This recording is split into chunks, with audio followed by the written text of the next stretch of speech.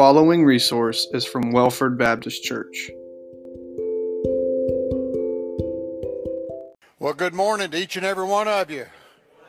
Good to see you. Glad you braved the cold and you're here this morning. And I'm surprised not more of you are sitting in the balcony where it's warmer. Anyway, it's a good day that God has made. Been good worship so far, and I'm glad that you're here.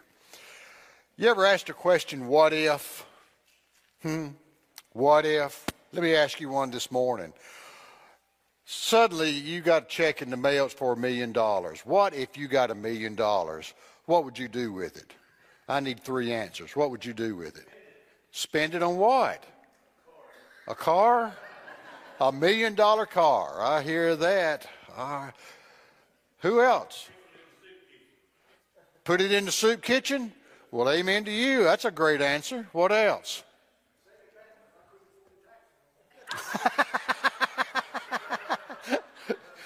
Anybody else? That's 3. I'll take one more. Yes, sir. Huh? Buy a house? That's what I'd do. I'd buy one in Florida today, I tell you. Amen. Would anybody tithe it? 3 of you would. All right. All right, that's $300,000 right there, isn't it?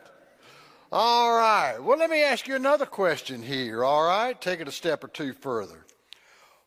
What if we really, really, really prayed? What do you think would happen?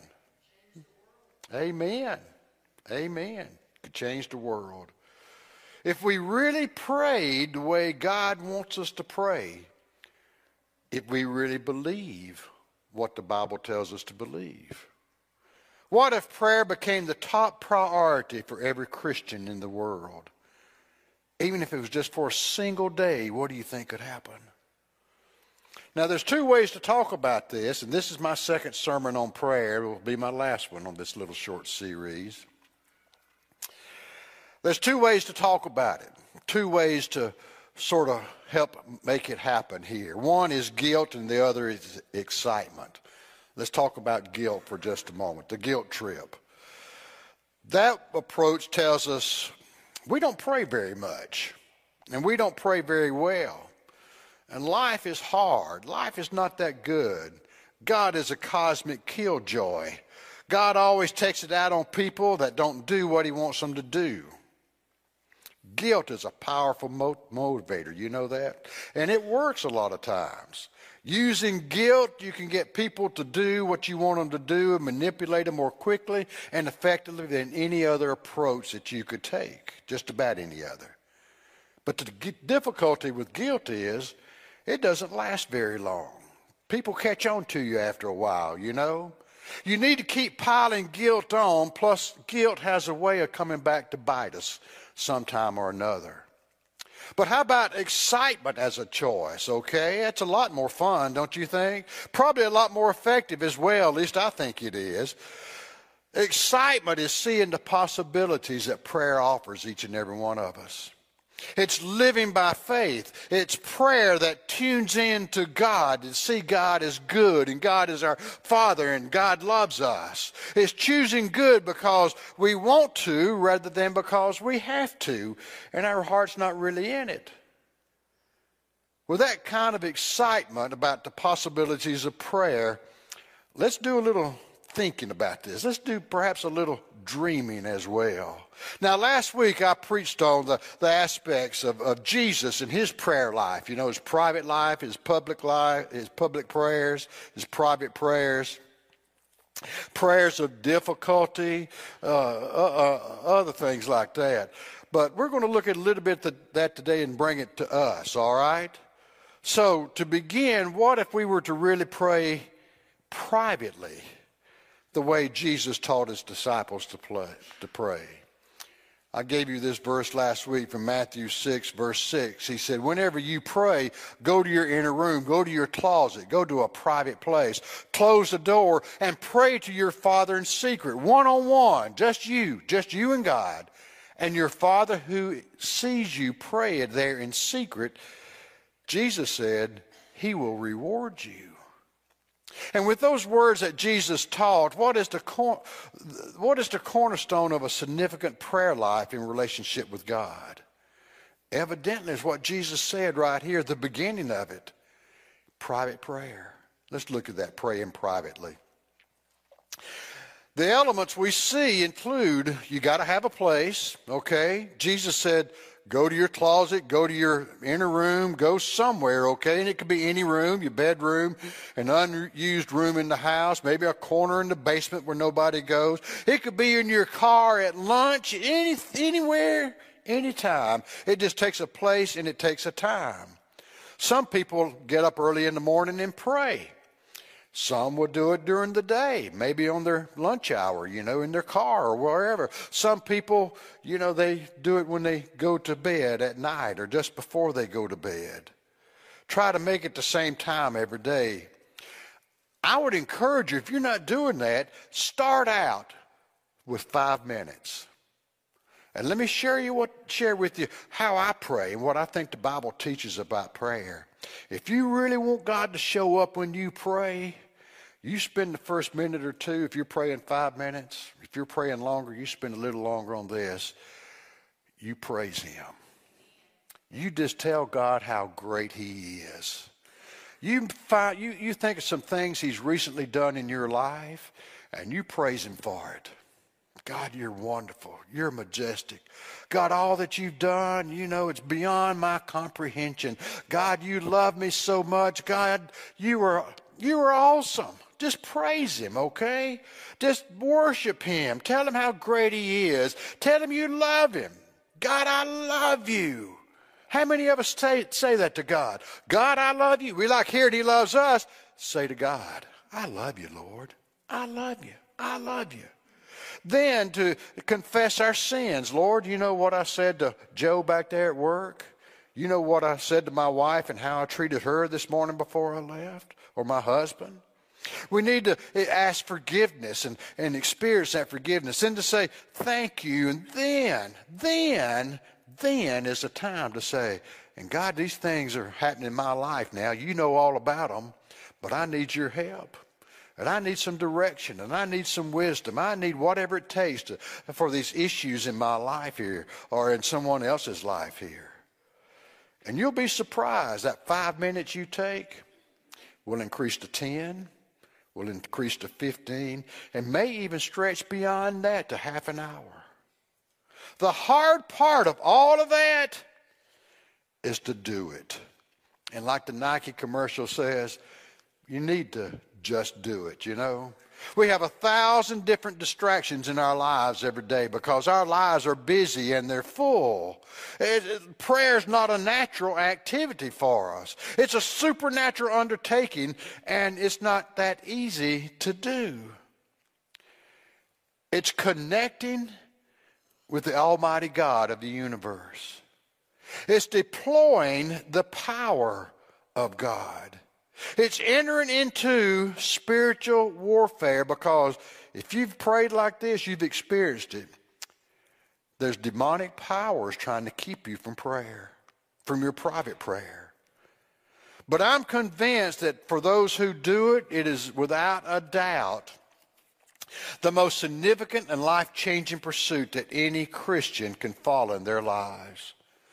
Just imagine, what if? What would happen to all of our lives if we prayed that way every day?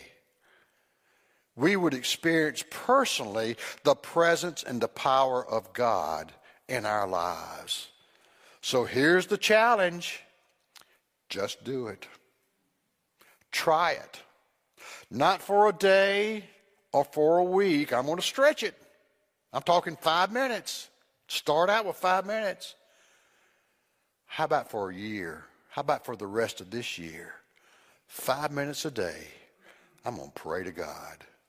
Set aside a time, set aside a place, and start it.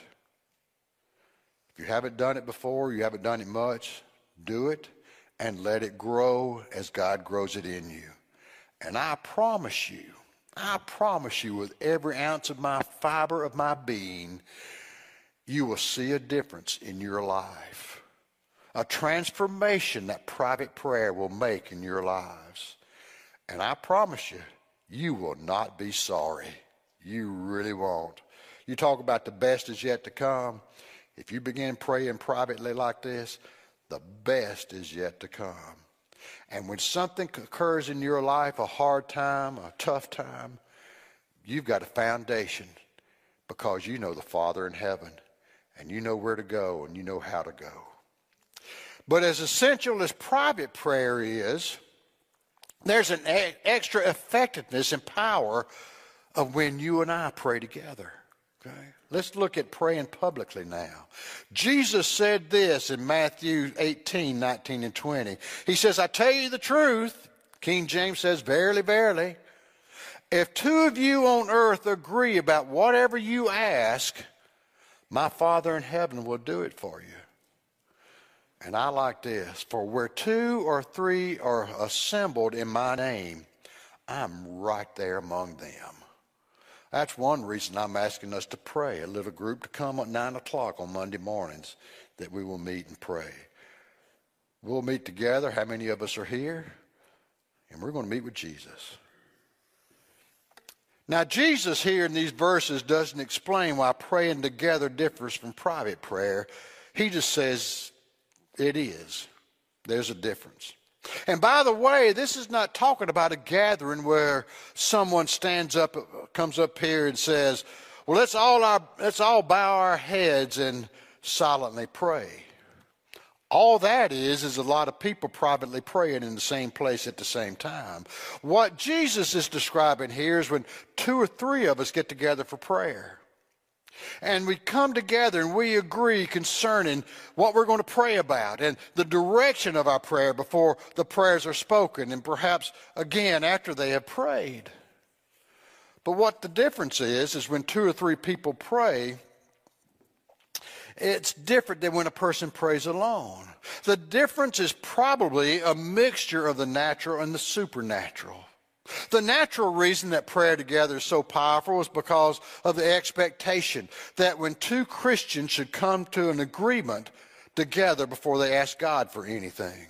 There's a different dynamic that whenever we do something together, there's an empowerment there. We feel a little stronger. We feel a little strength, more strength there. It's empowering. We're far more likely to ask inappropriate, unbiblical prayers when we're alone than in cooperation with other believers. You probably heard illustrations like this, but there's an experiment done years ago with two champion draft horses that could just pull heavy loads. One horse was able to pull 4,000 pounds. The other could pull 4,500 pounds or thereabout.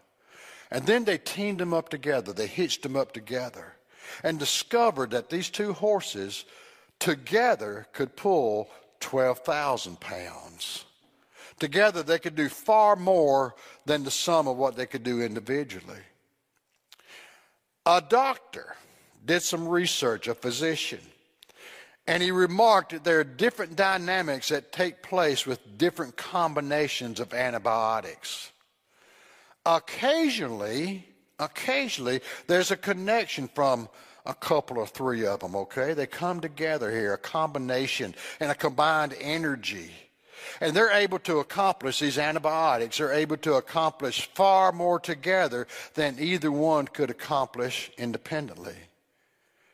There's something about the compounding and multiplying effect of our prayers when we pray together. But there's also something supernatural in praying together as well. Jesus is present in a way in which he's not present when we pray alone, it seems like. I don't have the explanation to that, okay? I don't even know how to discuss it except to say, he's right there. He's right there. And presence and power in a way that's maybe not possible to experience when we pray by ourselves. And when we begin to understand this amazing supernatural truth, you would think, Man, we got that available. We need to flock together. We need to have all kind of groups praying together with each other. You would think that in every Christian marriage, there would be that driving desire for the couple to spend some time together praying. You would think that prayer meetings would be the most popular time all week, that people would flock together on Wednesday night as the church came to pray. What if we really got together praying? What if everybody found a prayer partner with whom to share and come to an agreement and pray? Hey, let's pray together once a week. You know, if we can't meet physically, we'll meet supernaturally. Our hearts will be together at 9 o'clock on Wednesday morning, whatever. What if we all insisted that part of our Christian lives be regular participation in a prayer gathering, either at church or in a small group? Maybe in the neighborhood, maybe as your family. Not doing it because we have to, but in order to experience the supernatural presence of Jesus Christ and to agree together with one another. It's a way of being bound together by the God in heaven. What a difference that would make. So there's private praying, there's public praying. But what do we pray about? You probably have things you know you want to pray about. But let me throw some out here, okay? Whether we're praying privately or praying together, the subject matter of our prayers. You know what the number one subject of my prayer life is? And I don't think it's different than yours. Me. I pray for myself a good bit, you know? How do I pray for myself? Well, listen, it's not that selfish what I'm talking about, okay? I think it's pretty understandable. I need every day to confess my sins before God. I must every day renew my commitment to Jesus Christ. Lord, this is a new day. I want to follow you just like I did yesterday and the day before, maybe even better. I need to confess my submission to him as well, that he's the Lord of my life. I need to pray that he will give me help. He'll give me the wisdom for all the issues that I face in my everyday living. And I must personally declare to him my thanksgiving and my gratitude for all the differences that he's made in my life and all the blessings that he's poured into my life. But you know what? I still need more prayer than I can pray for myself. I need your prayers. After all, which is better, do you think, that I just pray for me and you just pray for you? Wouldn't it be better if I prayed for you and you also prayed for me? When we pray for each other, then the results will multiply infinitely, because God himself is involved in our prayers. Now, idea is not original with me, because I try my best to pray what God says rather than what I say. But it's all through the Bible what I'm saying right here. But let me mention one from Ephesians 6, verse 18. Paul says to the church in Ephesus, with every prayer and every petition that you make to God, pray at all times in the Holy Spirit. And to this end, be alert, and with all perseverance and petitions for all the saints. And you know, saints, that title is just a synonym for Christian. Take a moment and look at the person on your right, and then turn to the person on your left and say, you're a great saint.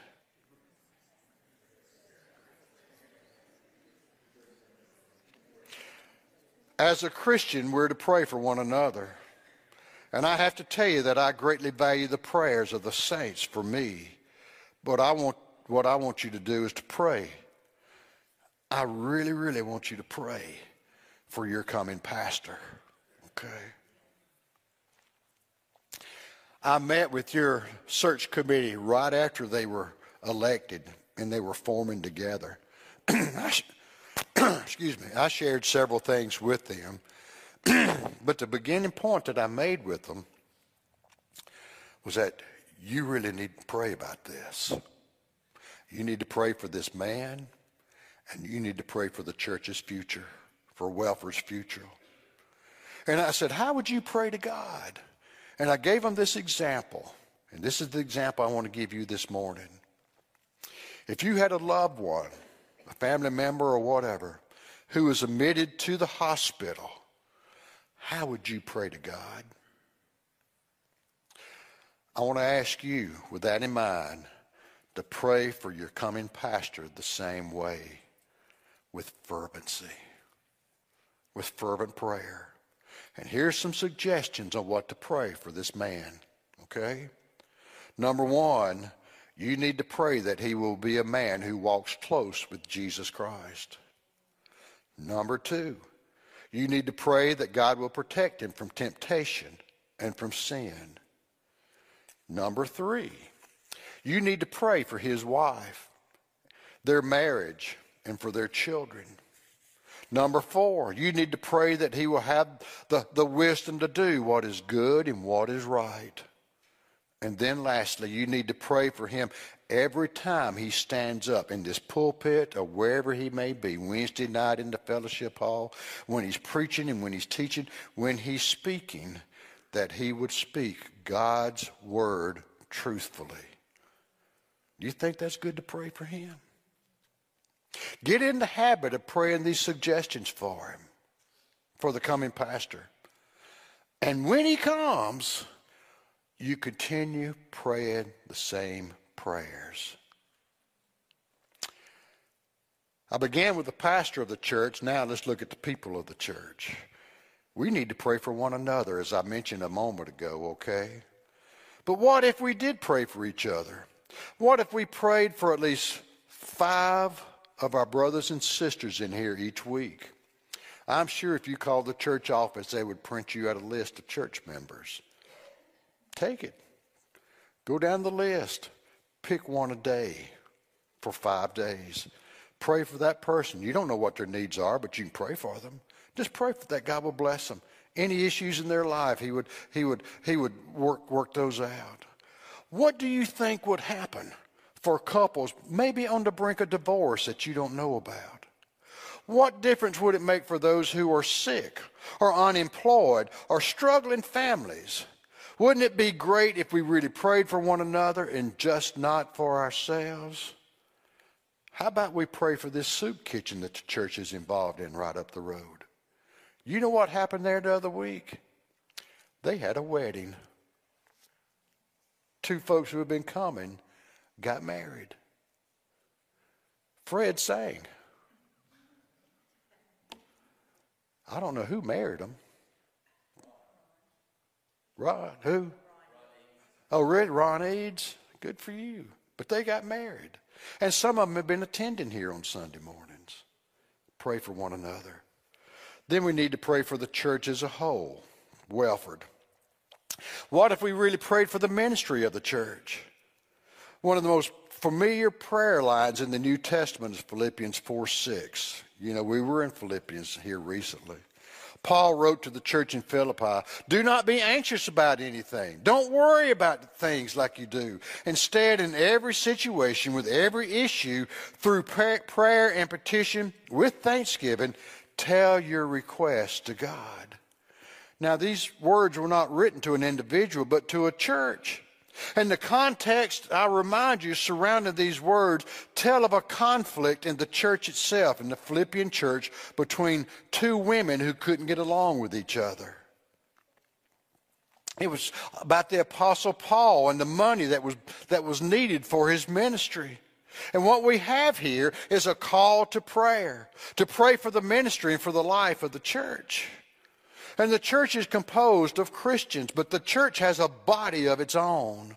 If a church is healthy, that's good for God. It's good for the church. It's good for the people that make up the church. But if a church is unhealthy, it's bad for God. It's bad for the church. It's bad for the people in the church. And just as we pray for one another as individuals, it's important for the church body to pray for them and its ministry as a whole. So what would happen if we prayed for the church? I don't mean the building, but the body of the church. What if we prayed for unity, as Jesus prayed in John 17, where he prayed for his disciples. Father, I pray that they'll be one, just as you and I are one. Or what if we prayed the way Paul prayed in Philippians 1 for the elders, the leaders, the deacons, the staff of the church to be godly and wise and competent in the leadership they're called to give? What if we prayed seriously about the finances of the church, that there would be enough, it would be adequate to meet our needs, and we'd spend it wisely to do the work of Jesus Christ? I believe that much of God's blessing on Welford Church would be the result, humanly speaking, of Christians who pray. And then there's the world. You know, there's other Christians who aren't able to worship this morning without the fear of persecution. There are other Christians who are in prison because they're Christians. There are some Christians who would die for their faith in Jesus Christ today. There are other Christians that live in nations that are not Christian. They don't have the food. They don't have all the comforts. They don't have all the necessities that you and I have. What about if we prayed for them? What if we prayed about this madness in Ukraine and other nations that's going on? Russia. I don't understand things. I don't understand how hatred can run so deep between people, or why the international community can't do anything about it. But what if we all prayed as Christians that God will bring peace to areas in the world? In the Psalms, we're told to pray for the peace of Jerusalem, to pray for that. What if we prayed for people who are facing famine or war or persecution, natural disasters, all kind of things? The list goes on. Disease, even here, you know, people with heart conditions, people with diabetes, so forth and so on. Now hear me out on this next one. I don't get political from the pulpit. What if we stopped criticizing the president and started praying for him? I don't agree with everything he does. I hadn't known a president yet I agree with 100% with. I hear all the things that's said about him. But who's praying for him? That's what I would ask. Who's really concerned about who he is and what God has given him to do? For Romans tells us God puts every leader and every governor and president in place. I say this because of what the Bible says. In 1 Timothy 2, the first 3 verses, Paul says, first of all, main thing right now, I urge that requests, prayers, intercessions, and thanks be offered on behalf of all people, even for kings and all those who are in authority. Why? So that we may live peaceful and quiet lives in godliness and dignity. Yeah, I'll pray for him. Again, I may not agree, or I don't agree with everything. But I pray that God would give him wisdom. I pray God would protect him because he's the leader right now. I pray God will bring peace somehow or another, and they will work things out for good. Paul went on to say, such prayer for all is good and is welcomed before God our Savior, since he wants all people to be saved and come to a knowledge of the truth. So somehow praying for the leadership of our nation, our country, our city, whatever, can bring peace where the gospel of Christ is shared even more. I believe, too, the most divisive moral issue in America today is not COVID. It's not even our rights. It's abortion. A lot of us are numb to this now because it's gone on for so long. But it's a national sin. I wondered if we pray for God's supernatural intervention in this tragedy, that it wouldn't be far better than any political solution. Let me remind you, Satan goes after the children. When Moses was born, all the male babies had to be thrown into the Nile. When Jesus was born, all the boys 2 years and younger were to be slaughtered. He goes after the children. We can't let him do that. We need to pray for the ladies who've experienced abortion, that God would bless them and help them. Now, please don't misunderstand what I'm saying. I'm not saying Christians shouldn't be involved in politics. I wish everybody in Washington and Columbia and all the other places were Christians. I'm not saying we shouldn't get involved in the political process. On the contrary, I think we should, and it behooves us to. But I'm speaking of what the Bible says. And the Bible says comparatively little about political action, but it says a great deal about you and I praying. In the world today, it's estimated that there are 10,000 people in South America and Africa. They're committing their lives to Jesus Christ every day, perhaps more. There's somewhere around 30 to 50,000 new churches that are organized every year in South America and Africa. Did you know that in the United States, there's about 60 churches a week that close? That's about 3,000 churches a year.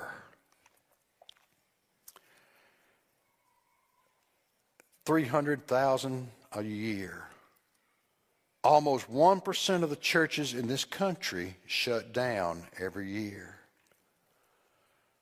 One analyst said that the Spirit of God is now accomplishing the greatest spiritual awakening in all of human history, whether we know it or not. Everywhere in the world except North America. What if? What if? What if we really, really prayed privately, publicly, together, for one another, for your new pastor, for the church, and for the world? What if we really prayed? Oh Lord, please teach us to pray. Father, I don't know of anything else to share but that. Lord Jesus, teach us to pray. Make us people of prayer. Instill within us a fire, a desire to pray. Lord, in all these areas that I mentioned today, to come before you to pray. What a difference it will make. So find in us today, Lord, that we will fulfill that desire and that command that you've given to us to pray. In Jesus' name, amen.